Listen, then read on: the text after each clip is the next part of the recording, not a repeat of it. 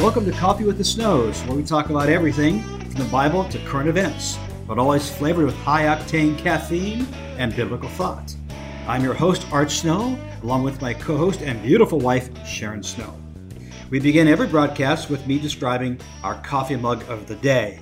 Every mug in our collection has a story, and today is no exception. Today I'm drinking my Starbucks Sumatra dark blend coffee from my Tennessee mug. That's all. It's orange in the inside, has Tennessee in the outside, has all kind of graphics like a guitar and a bear, harmonica, things like that. The reason I like my Tennessee mug is it reminds me of my motorcycle adventures in Tennessee. Been there many times on the motorcycle, riding something called the Tail of the Dragon, this mean road with 613 curves and 11 miles. So every time I pick this coffee cup up and take a sip, I'm reminded of the adventure that I love in life. Although my wife does not really ride on the adventurous motorcycle as I do, she still enjoys adventure, don't you, dear? Yes, I do. And I enjoy letting you have your own adventures. Tell us about an adventure. What would you consider to be an adventure? What would I consider? Going to a... Let it out. Going to a restaurant that wasn't Tiff's. That would be an adventure for me. Okay, so I have a favorite restaurant. That's true. And so an adventure to you would be, kind of going outside that regular, outside the box, scheduled right. Tiff's run. Right. Okay, outside, well, yeah. Don't let anybody from Tiff's hear this podcast because they don't want to be slighted. Or maybe going to wherever that place is, where the water is real blue and you can sleep in the huts. I just lost the name of it. It's like not Tahiti, but someplace like that, right? Yeah. Bora Bora. Bora. Yes. Now it's so good they named it twice. That would be an adventure for me. Bora. Yes. Not board, but Bora. Yeah. You go to Tennessee, I'll go to Bora Bora. All right. Well, anyhow, our topic for today is mentoring. I love this topic. It's something we have done over a lifetime, right? Been in ministry 41 years. In 41 years, we've mentored a lot of people. So let me just begin by saying that you are both mentored and you mentor, correct? Correct. Okay, so we all have mentors, and then we mentor other people.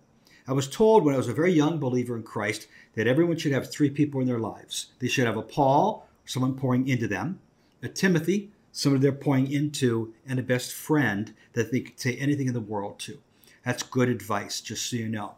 So let me talk to you about three kinds of mentors. If I'm looking for a mentor, I find primarily three kinds of mentors: proximate, distant, and dead. All right? So proximate mentors are mentors that are right around you, derivable distance, let's say. Could be an elderly person, someone that you look up to. That's a proximate mentor, someone you can learn from, maybe even on the phone or FaceTime, whatever. A distant mentor is someone who lives in another place than you do, but that's how you communicate with them in a long-distance relationship.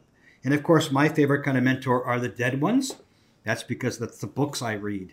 I've got hundreds and thousands of books around me all the time, and those are great mentors. So J.C. Ryle, who wrote in the 1800s, still mentors me today. Right? Albert Edersheim, a completed Jewish believer who lived in the 1800s, still feeds me every day as I open the beautiful book and smell the dusty old smell of it. So that's a one kind of mentor. So talk to us about mentor, Sharon. Well, I think there's also informal and formal mentoring. Yeah. I think sometimes you can have a formal relationship where you have a time when you regularly meet with someone that you have chosen or they have chosen you and you have agreed to pour into for a season of formal mentoring. And then I think there's informal mentoring, or perhaps another word for informal mentoring might be lifestyle mentoring, where you mentor as you live or as you are in community with other people. And I think that can happen on any number of levels in any number of venues, with or without the person's necessarily agreeing to be mentored by you. It can just happen. When I think about mentoring, I think about there's also something what I call reversed mentoring. right? So reverse mentoring is when I sit with young people, which I do all the time, young men and women, and I teach them things about either the Bible or about life, right? And all the time I'm teaching them, I'm learning from them. So I'm always trying to find out from them, what's the newest gadget out there? Because I love gadgets, you know that. Yes, What's the newest gadget out there? What's the newest social media platform going on? And I oftentimes ask them, I said, tell me your favorite song of the week. And they name some rapper or some guy never heard of, you know, and then I'll play a song for them from maybe like 60s, you know, like the Rolling Stones or you know, Zeppelin or something. Probably never choose like any dead musicians like Beethoven or. Oh no, but Mozart. I do want to say to you today that the lead guitarist for the Monkees just died today. Sad moment. Take a moment. Take a sad moment there. But anyhow, so then I say, let me listen to some of your music, and they play me some of their songs, right? And I'm thinking, wow, man, okay. No, oftentimes I really appreciate the gifting of the individual. Not something I would choose to listen to myself on a regular basis, though. Right. Appreciate the art form. That's it. Not necessarily the end product. Well, you know, when I think about the art form like rap, right? Rap moves so fast, my ears don't work that way. I can't hear all those words jumbled up in that small amount of space, you know, but they're good at it. They understand it all. Right. Mm-hmm. Yeah, that happens. I think that mentoring is probably one of the most important things that a person can do, and also that a person can receive, because without mentoring, we are left essentially to our own devices. And sometimes that works out, but I think that we're better for the broader perspective and the broader worldview of learning many things from many people. When we're not mentored, I think we're more shallow. When we don't mentor, we get stagnant, because if there's nothing flowing out of us, then there's very little room to receive, and you can start to feel kind of like you really have it all together. And for me personally, I pray that up until 2 days after I'm dead, I never feel like I have it all, or there's nothing else I can learn, or there's nothing else no change that Jesus could make in me. Right. Mm-hmm.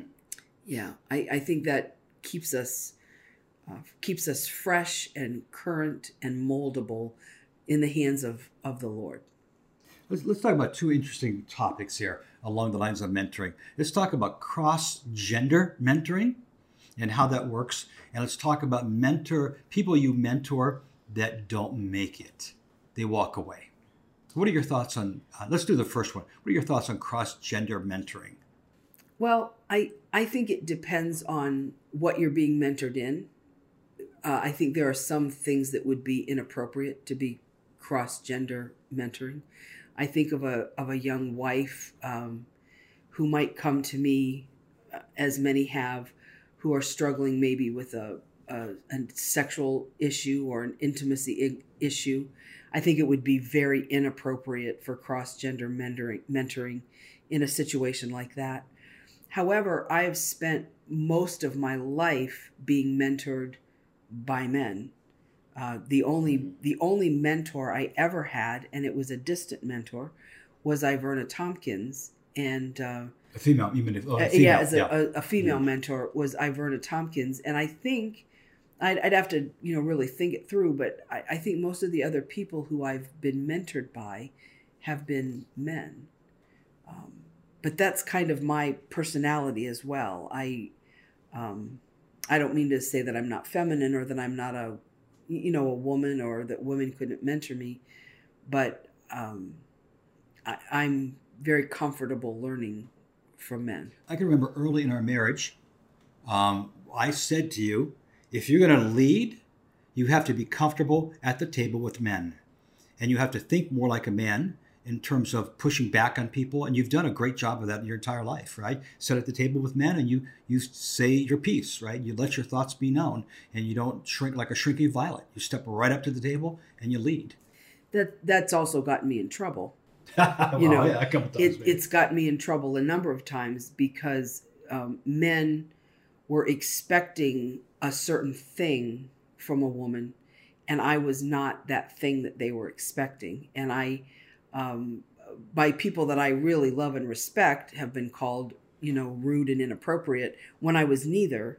I was simply leading. You were leading. Well, yeah, I was simply pushing back. And, you also told me that men can argue about something and then go out and play golf or go out and have coffee. So I learned as a young woman and into my later years of adulthood, I learned not to be offended in disagreement. And I think a couple of times people have said to me, are you okay? Do you want to cry, or do you want to leave? And I thought to myself, why are they asking me that? We're disagreeing. I'm not having a nervous breakdown. But I think people expect a certain thing from women. And I think that's why men don't want to mentor women sometimes. And I think the body of Christ loses as a whole when we pigeonhole ourselves and women have to mentor women or men have to mentor men. I think it has to be able to be individualized and appropriate, of course, as I said in the beginning. Well, let me just add to that. Over my life, I've mentored many, many women, and I've done so by always having in my office pictures of you displayed, right? There's always a picture of my wife and my children all around my office. In fact, I'll talk about my wife and my children in the mentoring relationship. So there's never any danger of crossing lines or them thinking something that's not going on. So it's always important to me to talk about you and our children. There's dominant in my office are pictures of my family. I also remember lots of times when you mentored women, especially women who you were raising up like to lead small groups, you mentored them in our house. Yes. And I was there. And I would sometimes come in or serve coffee or serve a refreshment or add to the conversation. And so I was always a very present presence. Yeah, very present presence in those meetings. And so then there was no opportunity for things to, And I might mention too, on a practical basis, our offices are next door to each other, and there's a glass door in between. Correct. Right. So we have glass doors in every office. All the pastor's offices, all the administrative offices are all glass. So everyone can see right through what's going on. Right. Right. And I think, I've also mentored some men in things that I was really good at. And the same thing applied. My office isn't filled with as many pictures of you, but certainly the kids. And there was always the context of how I present myself in those situations. If I'm mentoring you, or if we're talking about something and the subject may get to be something that could be a little sticky or a little tricky or a little personal, there's always a disclaimer that I give. Now, we're doing this, but I want you to know that this is why I'm doing it, and this is how this is going to take place, and these are the conditions around which, and if it ever crosses this line, then we'll bring Pastor Art in, Yeah, that's right. And so it just, I just think you have to be able to, you can't you can't do this and you can't do that when it comes to mentoring. I think you have to be willing to help who you can help, how you can help them. Right. As the Spirit would lead, you have to be able to step into certain things that could get sticky, but do it with wisdom. Right. And by the way, it just occurs to me that you don't have a very big picture of me in your office, so I'm going to order, when I leave this podcast, I'm going to go order a life-size picture of me. Maybe like 18 by 30 or something. Like big. Big. To hang right behind. And my make sure desk. my hair is just looking just right. Make fly. sure your hair is looking make sure I'm looking fly. Looking fly. Okay. Last thing before we close our episode today is what happens when mentors, people you poured your life into, don't make it. It's tough, right? It's tough. Well, I think that's disappointing. Yeah. I think it's disappointing, but I think that this is something that you've taught me, because I've probably had a negative comment or two to say to you about time that you've taken away from family to pour into people who have walked away or have not used their gifts for the Lord. They've either walked away from their gift set or their purpose, or they've walked away from the Lord entirely That's right. into sin or into some other kind of compromise. But I think what you always said to me is, I'm not responsible for the outcome. I'm responsible for pouring out. And although I do think there is wisdom in choosing who you pour into, we cannot make the decision on our own who to pour into and who not to pour into, because we don't know. I remember getting a letter from someone that I don't even remember their name. I don't remember this person as being, I just don't remember them. But they were a person that was in one of the larger churches that we pastored. And they sent me a letter while we were here. So it had to be 15 or 20 years after the fact. And they recounted how a time I passed them in the hall and said something to them that changed their whole perspective, changed their whole life, changed their whole life direction. And they wanted to thank me. And, they were certain that I would have remembered this because they felt like it was such an intentional mentoring of them. And I thought, I can't even remember. Happens, right? It happens. I can recall someone lived with us in our house for a couple of years, and I actively mentored them consistently over a couple of years. And at some point they left and walked away from our church and walked away from the Lord, actually, for a season, about 3 to maybe 5 years. And then 5 years down the road, this person calls me, wants to have coffee with me. And as we have coffee together, he kept saying the same phrase over and over again. A wise man once taught me. And he kept saying back to me the things that I taught him.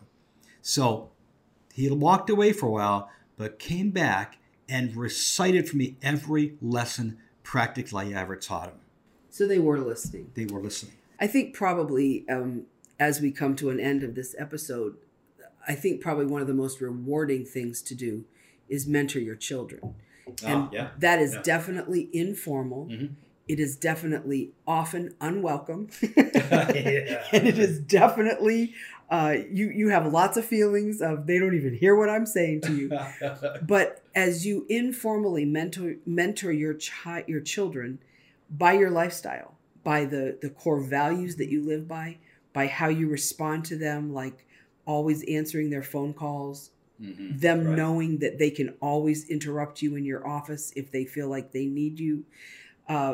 When you pour those things into your children, as we now have a couple adult children, and I see those adult children mirroring our values and mirroring some of the things that we've done, like our giving attitudes and our spirit of giving and things like that, it makes me realize that the most precious gift is to mentor your children and to see them then live out their own purpose before God with the foundation that you provided. That's good, yeah.